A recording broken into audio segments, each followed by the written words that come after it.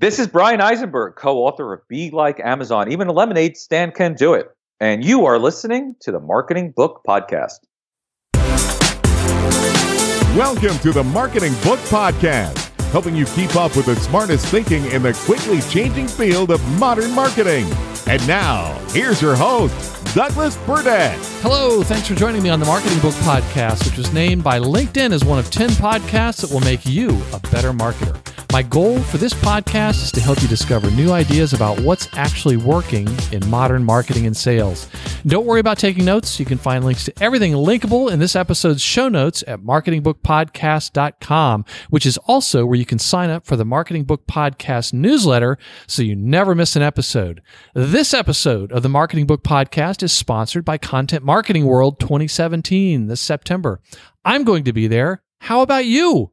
Content Marketing World is the one event where you can learn and network with the best and brightest in the content marketing industry, including several authors who have been guests on the Marketing Book Podcast. You will leave the conference with all the materials you need to take a content marketing strategy back to your team and to implement a content marketing plan that will grow your business. To register and get the best price, do two things. First, go to marketingbookpodcast.com and click on the Content Marketing World banner. Make sure to go through marketingbookpodcast.com so they'll know I sent you. Seriously, there's a bottle of scotch in it for me for everyone who registers through marketingbookpodcast.com. Then, for the lowest price, when you register, make sure to use promo code MARKETINGBOOK and they'll knock $100 off your ticket price. $100. Think about it. That's $100 you can spend buying both of us drinks once you get there and still have money left over. I'll have more details after the interview.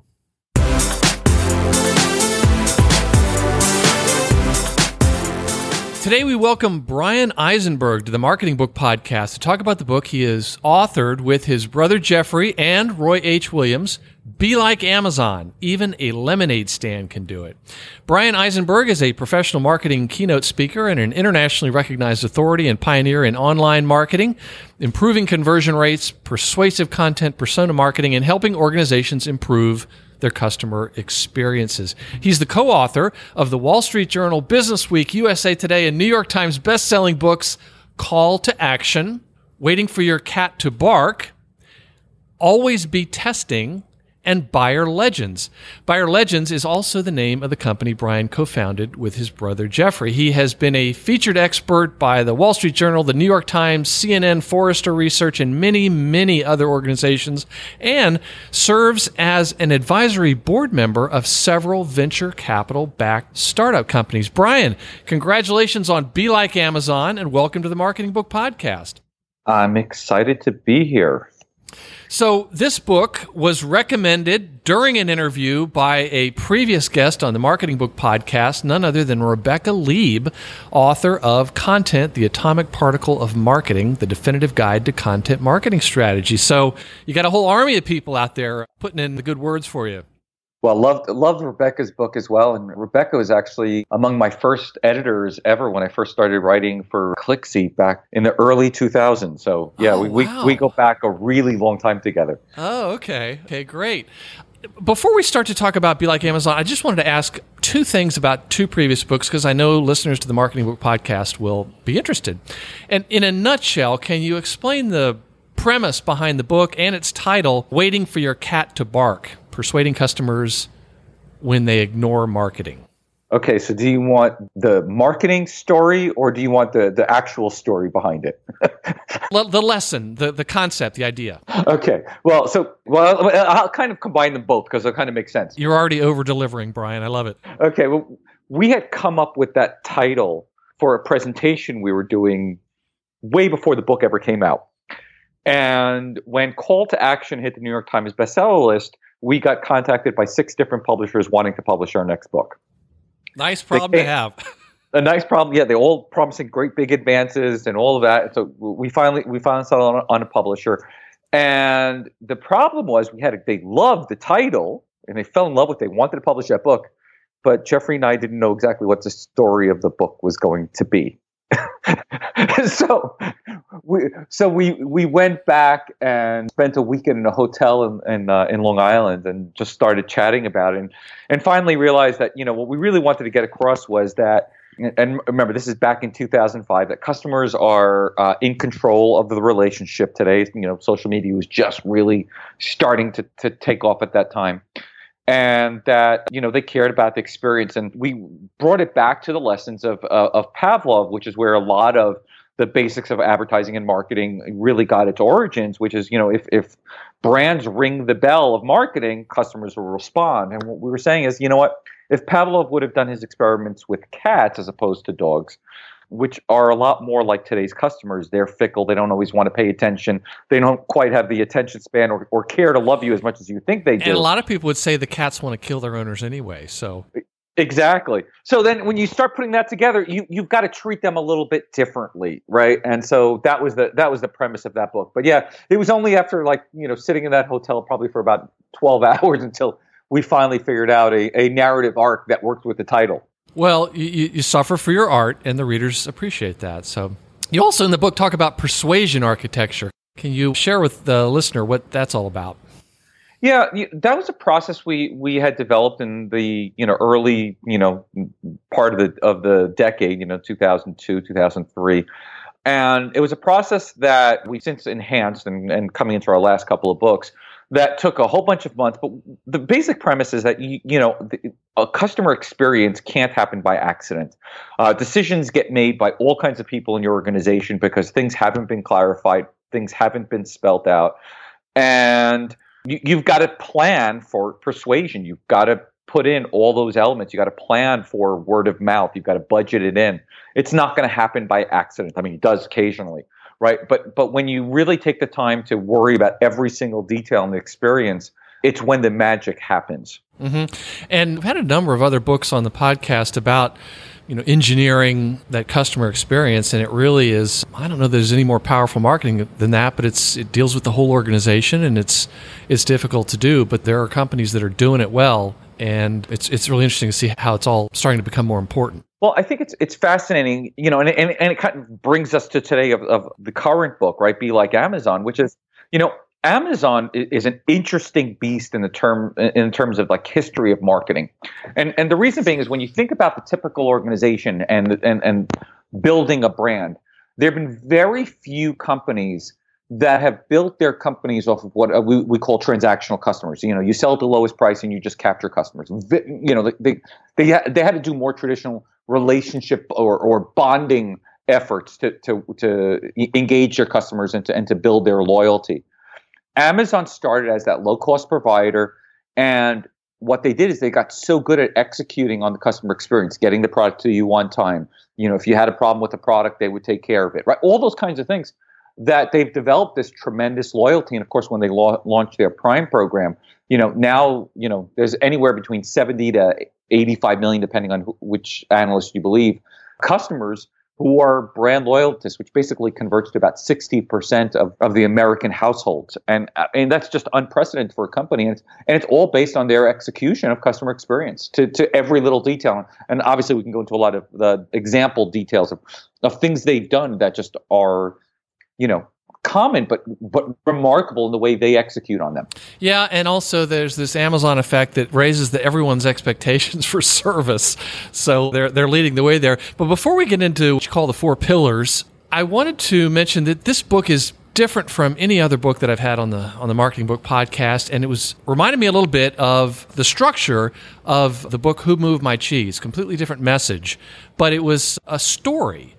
And I was wondering if you could explain the setting of the book with the 2 main characters and Pooh-Bah and Sunshine and what they're doing. Basically, explain the setting. Yeah, so, we start off with a road trip, and Pooh-Bah is the older, wiser mentor, and Sunshine is in a business, and we learned that he's started with a big fortune and it's slowly shrinking, so obviously he's some kind of entrepreneur, and, he's possibly struggling with growth or with achieving, what he hopes to achieve.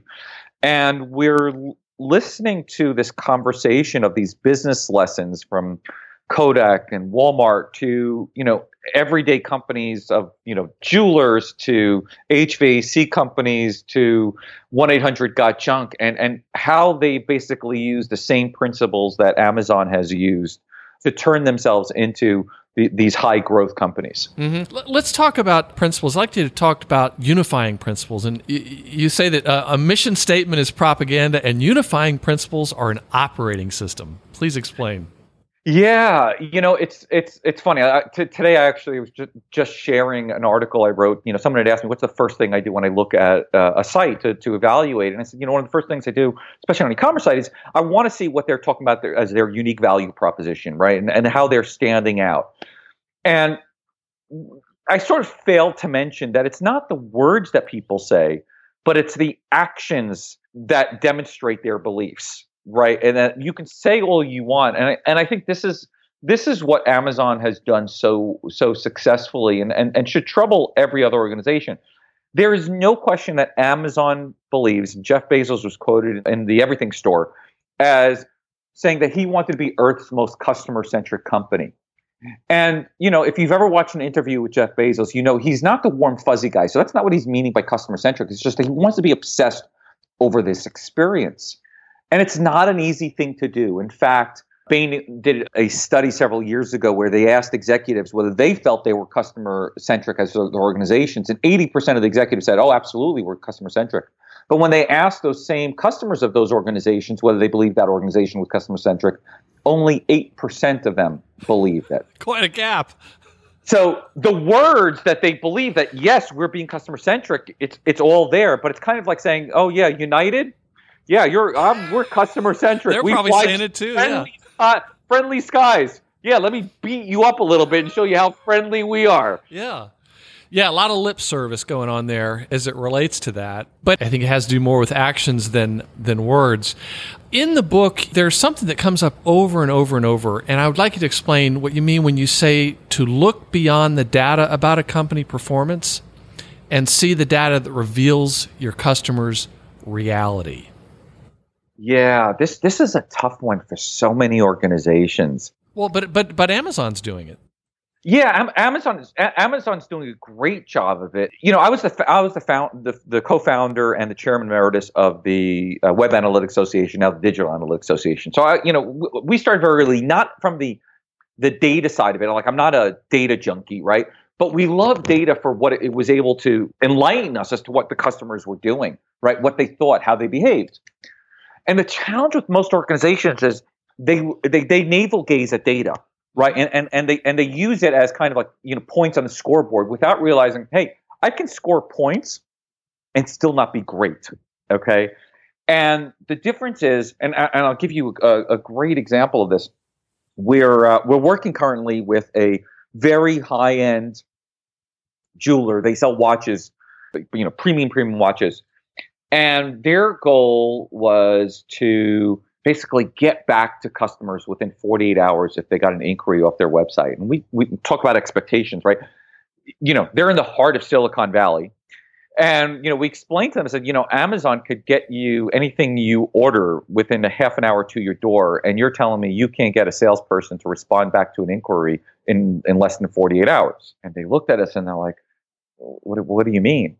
And the problem is that they were looking at their internal data, right? They were looking at how they operate instead of saying, well, what's the reality of the customer? What are they expecting? And so what Amazon does, and Jeff Bezos talks about how a lot of the people who join Amazon are kind of shocked that they don't really worry about stock price. They don't really worry about a lot of the standard performance metrics. What they do is they're based on focusing on, like, if you're a category manager at Amazon, you have to look at 4 key metrics. And those 4 key metrics, and I challenge you, right? When you think of brand Amazon, right, what does it mean to you? Right? I want the audience to think about that, and I want you to respond. So when you think about Amazon, what do you think of? I think that I'm going to get good reviews. I'm probably going to get a good price. They're going to do what they say they're going to do. A great experience. Yeah, great experience. I know this sounds crazy, but I ordered a wood chipper and shredder through Amazon last week. It arrived yesterday. It was all beaten up. It was severely damaged. I went inside. I said, take it back. Just went on their website, and somebody's coming to pick it up today, and they're sending me another one. It arrives in just a couple days. Okay? So I had this feeling that they were going to take care of it. And I hope they do, and they probably will. Yep. So we've got two of their prime things. You mentioned price. You mentioned obviously the customer experience. They definitely take care of that. You also probably had a lot of choices in the wood chippers that you were looking for. Mm-hmm. Yeah, I could have gone to a local store. There were some other great websites that I looked at. I did some research on. I compared the prices. Actually, the price on Amazon was a little bit lower, but you know what? I wanted to order from them anyway, just because I had a feeling that if something went wrong, they were going to take care of it. You actually just hit on the four things their category managers are responsible for. So the category manager for wood chipper or for that, that kind of equipment, right? They have to look at four things. They have to look at price. They need to be between 5 and 13% cheaper than their top 5 competitors. Not on every product, but on all the key products, right? The most competitive products. That's really they focus on. In fact, they've built software that automates that process. And they change the price up to 6 million times a day. Okay? Secondly, they focus in on selection. They want to have 5 times the selection of their top 5 competitors.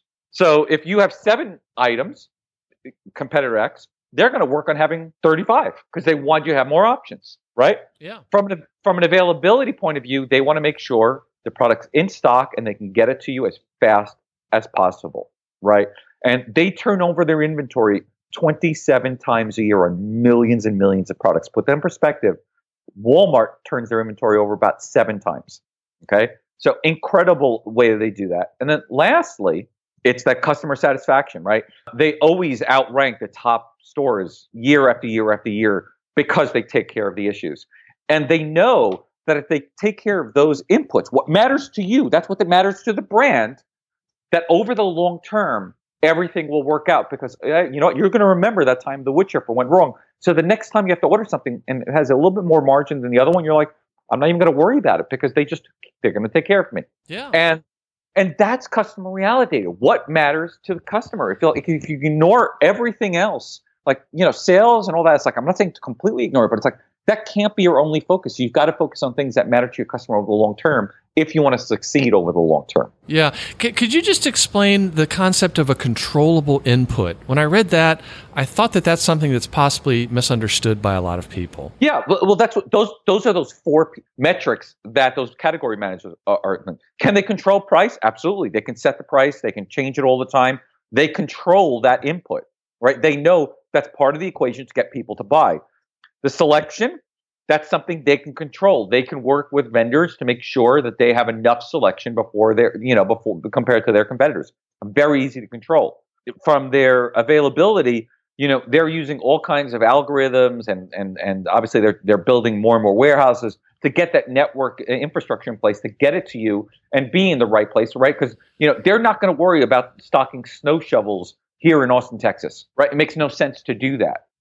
Right, so they can control that. And then lastly, they know they can control all the elements of the customer experience. And one of my favorite examples of customer experience is Jeff Bezos talks about how the experience doesn't end when the package gets delivered to you, but when you're actually using it. And so they're one of the few companies that have ever focused on what's called frustration-free packaging. So when I ordered a Rubik's Cube from one of the leading toy retailers, and I ordered one from Amazon, the difference is the way the boxes came. So first of all, the Amazon box comes in the standard box that you see Amazon ship you with their packing tape. And of course, their packing tape is pretty unique. And obviously, there's people who obsess over that packing tape. So that one, even my 8-year-old son could rip it open, right? But it's secure enough that it doesn't open up, right? It's just kind of like this paper kind of tape. Really interesting.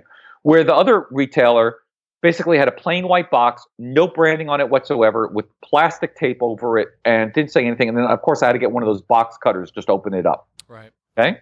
Then once I opened up the box, the regular retailer had this clamshell packaging that, again, I had to get one of those, box cutters to kind of open it up and, make sure I didn't slice open my hand. Yeah. But it starts to get dangerous.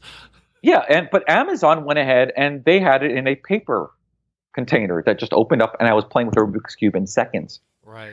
And that's the difference of just being, like, again, architecting that persuasion, right? Of really understanding how every detail in the experience matters. You know what?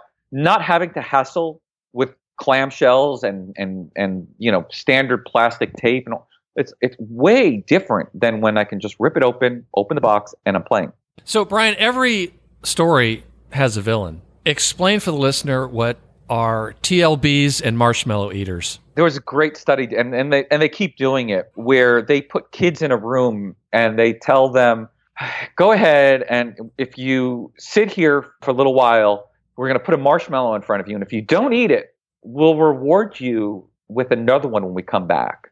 And they do this study, and they do the study year after year, and what they find is that there are a handful of kids who can delay their instant gratification.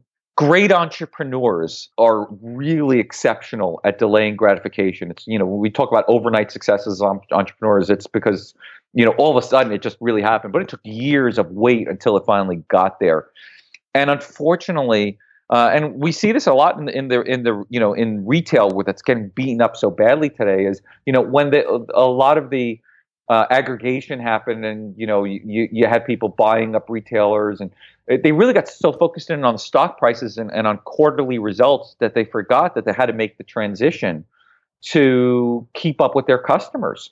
And that takes investment and focus in on long term and delay that gratification. They just focused on short term profits quarter after quarter, and it hurt them. By the way, another great example of this, and I think this is an example a lot of people can really relate to.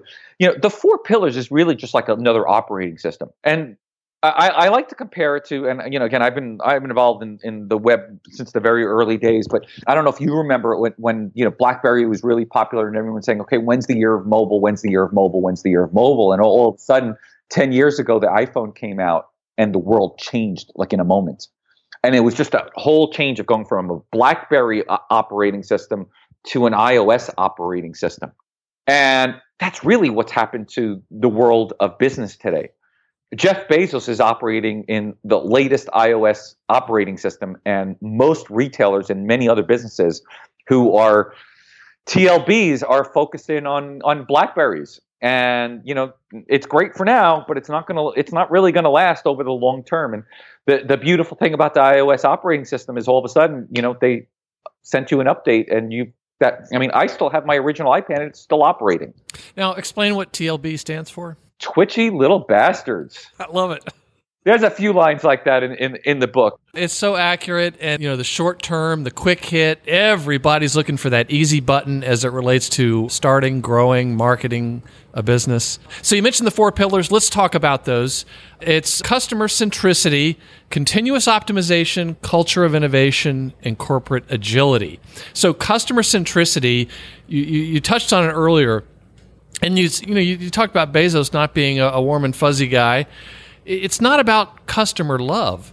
It's about learning what the customer wants and then giving it to them. And you told a very interesting story about how the Vanderbilt fortune was built on customer centricity. And Southwest, yeah, that's exactly it. It's really coming back to the customer reality data. What does the customer want, and how can you meet that need? And all that Amazon has done much better than just about everybody else. And let's put this in context against the 2 big boys, right? Walmart to Amazon, okay? And I want everybody to kind of go back and sit for a minute and think about, okay, when Jeff Bezos started in 1995, okay, Walmart was, and still is, way bigger than Amazon is today in terms of retail dollars and all that. It's just like, but he had the audacity to believe, right, that if he just focused in on solving the problem for the customer, right, and getting better at it than Walmart did, because Walmart, with all their data, knew where products were and how much revenue they can generate by squeezing a box, an eighth of an inch, and how much more revenue that would generate, and what products to have in what stores and all of that. But Amazon focused in on understanding to that individual customer what mattered. They tied everything back to a unique identifier. This is the concept of one-to-one marketing. This is nothing new, right? It's just how he applied it and how he put it into an operating system that, for one, when we talk about in the book, how he's been able to take his organization, not just scale up, but become the world's oldest startup, where all the company is still that agile, because most of the time we just break it as we put in management and procedures and noise to stand in the way of being that customer centric. Yeah, and because I mentioned the Vanderbilts, you explained that there were boats that would take people, I guess, from Manhattan over to Staten Island. So you never knew when they were going, and they would sit there and wait until the boat filled up. And people just wanted to be able to get from one side to the other reliably. So he, I guess like every hour or at very specific times, he said, I'm leaving even if the boat's empty. And from that started the whole Vanderbilt fortune. Exactly. And Southwest started with the exact same principle. Mm-hmm. Let's talk about continuous optimization. Talk about, maybe mention again, the 800 got junk, but there was one line in that section that just jumped out at me. You said the big fish are not eating the small fish. The fast fish are eating the slow. Yeah. Continuous optimization is obviously near and dear to my heart.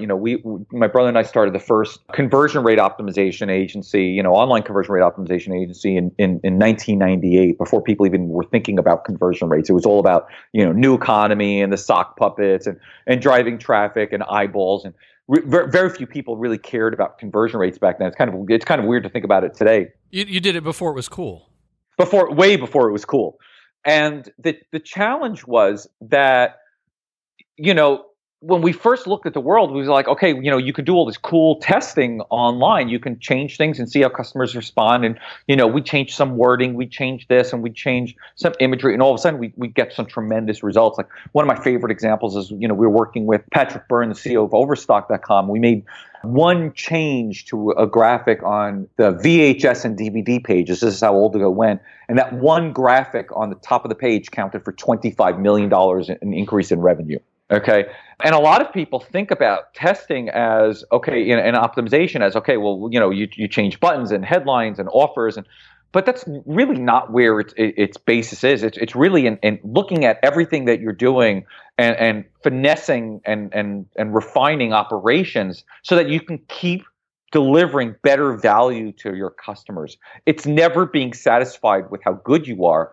And it's the same kind of thing I actually teach to my son. My son's, just turned 12 years old. He has dreams of being a major league, baseball player.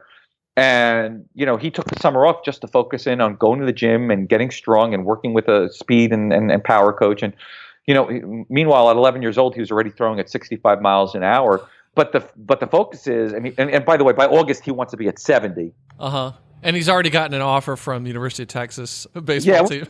We haven't gotten that far yet, but his mindset is, be better today than you were yesterday, and just ingraining that into them. And it's like, I think that's the hard part for a lot of businesses. It's like, okay, you have a great idea, you launch it, you start putting procedures in place to operationalize it, to scale it, right, to manage it, but then you don't realize, okay, well, what if another business wants to come along and put you out of business?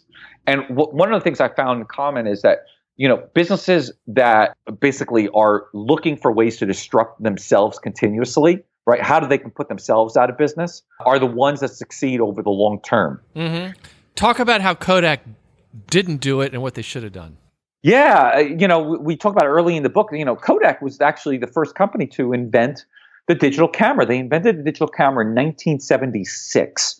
And the CEO of the company, made the big error and couldn't get out of his own way and realized that they were just in the film business. They're not in the business of capturing memories. Didn't matter how they did it. And they could have basically, every phone in the world today that's taking pictures could have been, paying Kodak for some of that technology. But instead, they just couldn't pivot. They couldn't create a company inside of themselves to start marketing and selling digital cameras and finding ways to make money from it, while the film business was dying.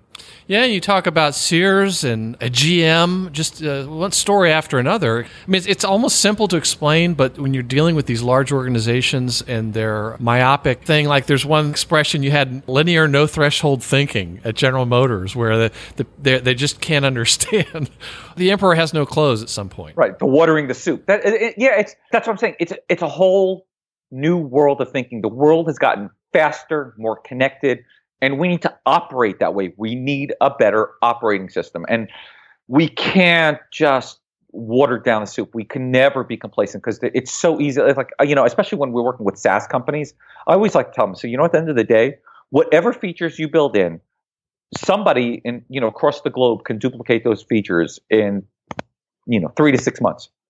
So the software alone is never going to differentiate you. Got to find ways to stand out and continuously optimize. And when we first started our agency, we've worked with almost every virtual conferencing company out there, the WebExes, the GoToMeetings and stuff like that.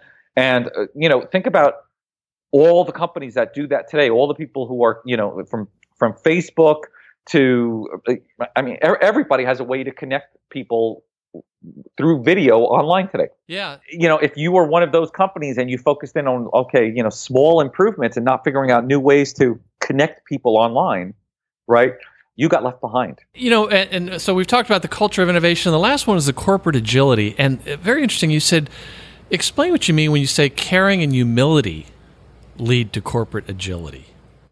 Yeah, this is the fact that, again, right, things can always be better, and you've got to be willing to take suggestions from the boardroom down to the stockroom to your customers. Jeff Bezos is famously known for reading his emails and sending them off to people in the company with a big question mark because he's gotten an idea from somebody. I've actually got a few for him that I want to send after going through the new publishing experience with the book. We still don't have our audio book live, and part of it's the way Amazon does their processes towards vendors. They're way better at customer point of view than from the vendor point of view. That's a whole separate discussion.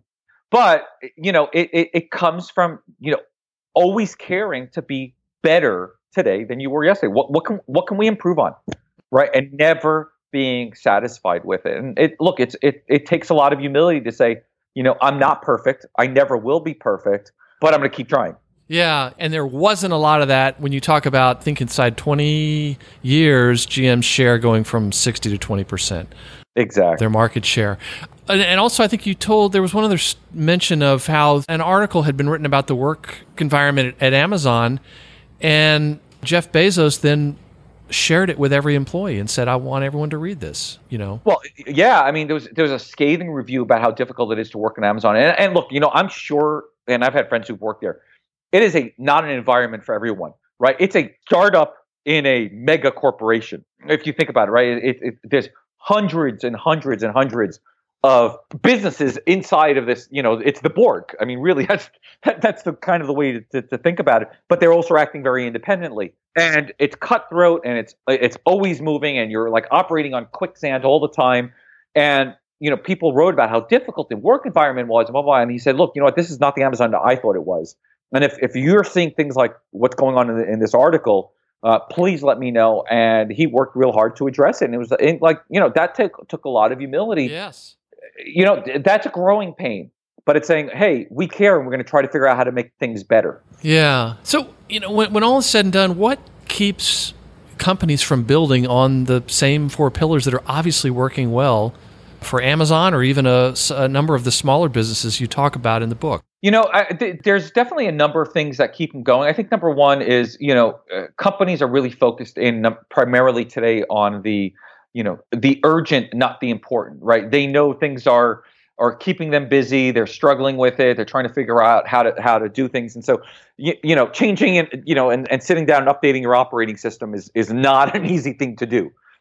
But there are four key things that really stand in the way of installing the four pillars, which instead of customer centricity, everyone's focused in on the organization, right? Yep. It's, org charts and, titles, and that really becomes the focus on, and it's those internal metrics that everyone's worried about. The second one is, people are fighting to keep their fiefdoms, right? And then basically maintain the status quo, right? And so that's why there's no continuous optimization. They focus in on their competitors as opposed to focusing in on keeping ahead of their customers. So they're lacking the innovation. And then corporate agility really has to do about teams working together. And one of my favorite examples of this, and I urge everybody to kind of do a quick search online, you can find 1-800-GOT-JUNK, and they do these morning huddles, 15-minute huddles where the whole organization talks about each other. And if you're an organization that's overwhelmed with CC and BCC emails, it's because people are trying to CYA, right? And it's all about misplaced accountability, and instead of how do we help you get crap done? At the end of the day, it's like, Amazon has a propensity of let's make decisions and do things, and if we break it, that's okay. We'll figure out how to fix it later. Right. Okay, it's just a different way of operating, and that's where great metrics come in. It's like, okay, if we break something, we can see it in the metrics pretty quickly. But if you don't have your fingers on that kind of a data, you're going to struggle. And by the way, it's not that you have to do a complete reboot. You can patch up sections at a time. We always like to say the first place we want to make the push is on customer centricity, right? Stop being so focused on your organization. Let's focus in on how to improve the customer experience and do it little bit by little bit every day. And all the rest of it will sort of follow as you start going through the process. Yeah. One other question I wanted to ask you to talk about was explain the concept of wanting to do business with people who believe what you believe. This whole idea about belief, and you even tied it to the start with why. It's such a great concept. Could you just talk about that for a moment? Yeah, my brother is doing a presentation today in front of 350 retailers in New York City. And of course, it won't be today when the listeners hear it, but he's going to be sharing an example. My daughter loves the company Lush. I don't know if you've heard of it, but Lush does these, handmade bath bombs and facial scrubs. And I mean, really, the stores are an amazing experience. And you go into their stores, and they actually have these big signs in there that say, "We believe," right? Thinking about, taking back from Simon Sinek, famous TED Talk and all that. And and here's like, "We believe words like fresh and organic have an honest meaning beyond marketing," right? We believe in happy people making happy soap, putting our faces on our products and making our moms proud. But one of the things that they have in there is, we believe our products are good value, that we should make a profit, and that the customer is always right. And so they hand pack the products in the store, right? These little containers, and so you buy, face mask, and they hand pack it. So here, a few months ago, my daughter goes in, and she's bought them before, and she shared pictures of how nicely packed some of these things are. And I've seen friends go ahead and share pictures of how beautiful the inside of the package are, and they're hand packed and smooth on top. And so my daughter went with a friend of hers. They bought a couple of facial masks, and she wanted to open up to smell it. She's on her way home, about 20 minutes away from the store, and she opens up the package and she goes to smell it, and she looks at it, and it looks like someone's fingers have been inside of it and mushed it all around. And of course, this is something she has to put on her face. And so she's like, "Oh, yeah, I don't know about this." So she calls up the store, and she asks them, said, "Hey, I just opened this up. We just left the store. This is what happened." And the person on the phone says, "Hey, no problem. Come back to the store. We'll replace it. Not an issue." She gets back to the store. She hands them the package. Person looks at it and says, "Oh, no, this is normal. No problem." And won't replace it for her. So while they talk about how the customer is always right, the actions lead differently. And so, maybe the person on the phone, was a really good employee, but the person she met when she went back to the store with that ugly package, right, looked like their fingers were smeared in it, maybe was a less than average employee on a less than average day. And maybe that's the person who actually packed it and was just frustrated that he would have to get it returned, and left her feeling dissatisfied. Whereas when you go to Costco and you return something, I don't think I've ever had a problem. Or Amazon. Yeah, every employee seems to know this is the deal. This is actually what we believe in, and we're going to do. Or one of my favorite legends, right? I use this example all the time. There's a retailer there's a guy who comes into their store with snow tires, but all they sell is clothing, but they return his money anyway. Oh, right. Was that Nordstrom? Bingo, right? And that legendary story, and this is why we call our company Buyer Legends, right? That legendary story tells everybody in the organization real clearly how seriously they take that concept of the customer's always right, that we take returns no matter what, right? That's not just the words behind it. They demonstrated the actions that they believe it. And that is what goes a long way today versus just lip service. Yep. So, Bryan, if readers took only one thing away from the book, what would you hope it would be? Wow, if they can only take one thing. I didn't say I only ask fair questions. Yeah, I think they need to really reevaluate what it means to truly deliver a great customer experience and how they're going to do that. And to really examine their beliefs on why they're in business. And I think if they just focus on that, they can really, make a difference in not only their customers' lives, but obviously in their own. That's a good answer, Bryan. You thought you weren't going to have one. Having read the book, I think that's a great summary. Let me ask you, what books have inspired your working career? Well, this is a kind of a full circle story. So in 2001, I picked up Roy Williams, who was our co-author with my brother and I on this book, Be Like Amazon, Even a Lemonade Stand Can Do It. He had written a trilogy of Business Book of the Year, Wall Street Journal, Business Week bestsellers called the Wizard of Ads trilogy. And those books really helped set us a course on where we were headed and what we want to achieve. And Roy, we contacted him after we read that book. And I encourage a lot of people who read great books, go out and reach out to those authors who touch you. I think it's a great way to, just to develop a relationship and continue that learning. And Roy's become a good friend and a mentor, and he helped us put together this book that we couldn't have done without him. So, I mean, by far, that would have to be one of my best books. Terrific. And that answer has all kinds of symmetry, bringing us back to him. And we'll make sure to link to his books and his website and your show notes at marketingbookpodcast.com. Are there any recent or upcoming books that you recommend or are looking forward to seeing come out? There's a bunch of them. So, one of my favorites recently is Mark Schaefer's Known. I think he did a really fabulous job with that one. I've got a few friends that I've been kind of working on and nudging them a little bit, and they kind of got inspired after reading my book. Folks like Bryan Carter's working one, and Dwayne Forrester, and Nathaniel Schooler's also working one. So there's a bunch of them. Just keep an eye on. I think one of the things that chapter 11 of my book has really helped people have a better understanding of what a business book might want to look like today, as opposed to some of the more academic books that we've seen over the last few years. Yes, absolutely. And you know what? I asked that same question to Rebecca Lieb, and that's when she mentioned your book. So you see how it all works? Now it all works. I'm going to be chasing those guys down too. So how best can listeners learn more about you and the book? Well, they can find me everywhere on social media. I'm on, Facebook, LinkedIn, Instagram, Twitter, all the above. Of course, you can find me at buyerlegends.com and bryaneisenberg.com. They can also go to belikeamazon.com. There's stuff there about the book. There's a free evaluation where people can go ahead and see where they rank according to the 4 pillars. And it's confidential too. And it's completely confidential. There's a lot of great information. And by the way, that study that we're using to analyze where you are with the 4 pillars is something that actually has been out in the marketplace for over 13 years with thousands of companies using it. This is not something like, we just invented yesterday. This is basically books like Jim Collins' Good to Great has talked about. And, Jeff Bezos just managed to leverage technology in a new way in implementing this. That's really in a couple of unique styles to bring it to him. But companies like GE Healthcare have been using this.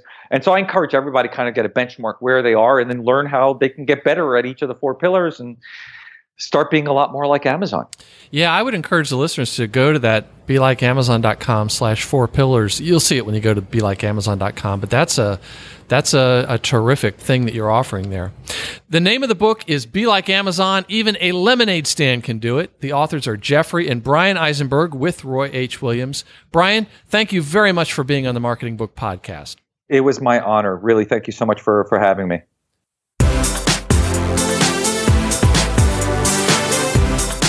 And that closes the book on episode 137 of the Marketing Book Podcast. Links to everything linkable in the interview you just listened to are at marketingbookpodcast.com, and that's also where you can sign up for the Marketing Book Podcast newsletter so you never miss an episode.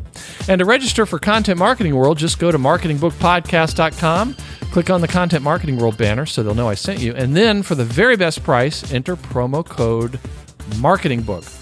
And if you have any feedback on the show, I would love to hear from you. Just go to marketingbookpodcast.com and leave me a message or tweet at me. My Twitter handle is marketingbook, or connect with me on LinkedIn. My name again is Douglas Burdett. And please join us next time as we welcome the CEO and founder of Hootsuite, Ryan Holmes, to talk about his new book, The $4 Billion Tweet, a guide for getting leaders off the social sidelines. Thanks again for listening to the Marketing Book Podcast.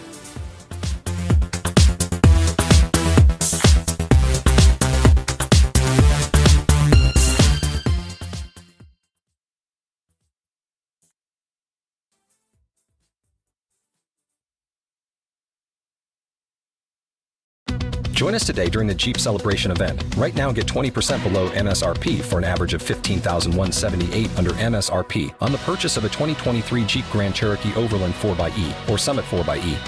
Not compatible with lease offers or with any other consumer incentive offers. $15,178 average based on 20% below average MSRP from all 2023 Grand Cherokee Overland 4xE and Summit 4xE models in dealer stock. Residency restrictions apply. Take retail delivery from dealer stock by 4/1. Jeep is a registered trademark.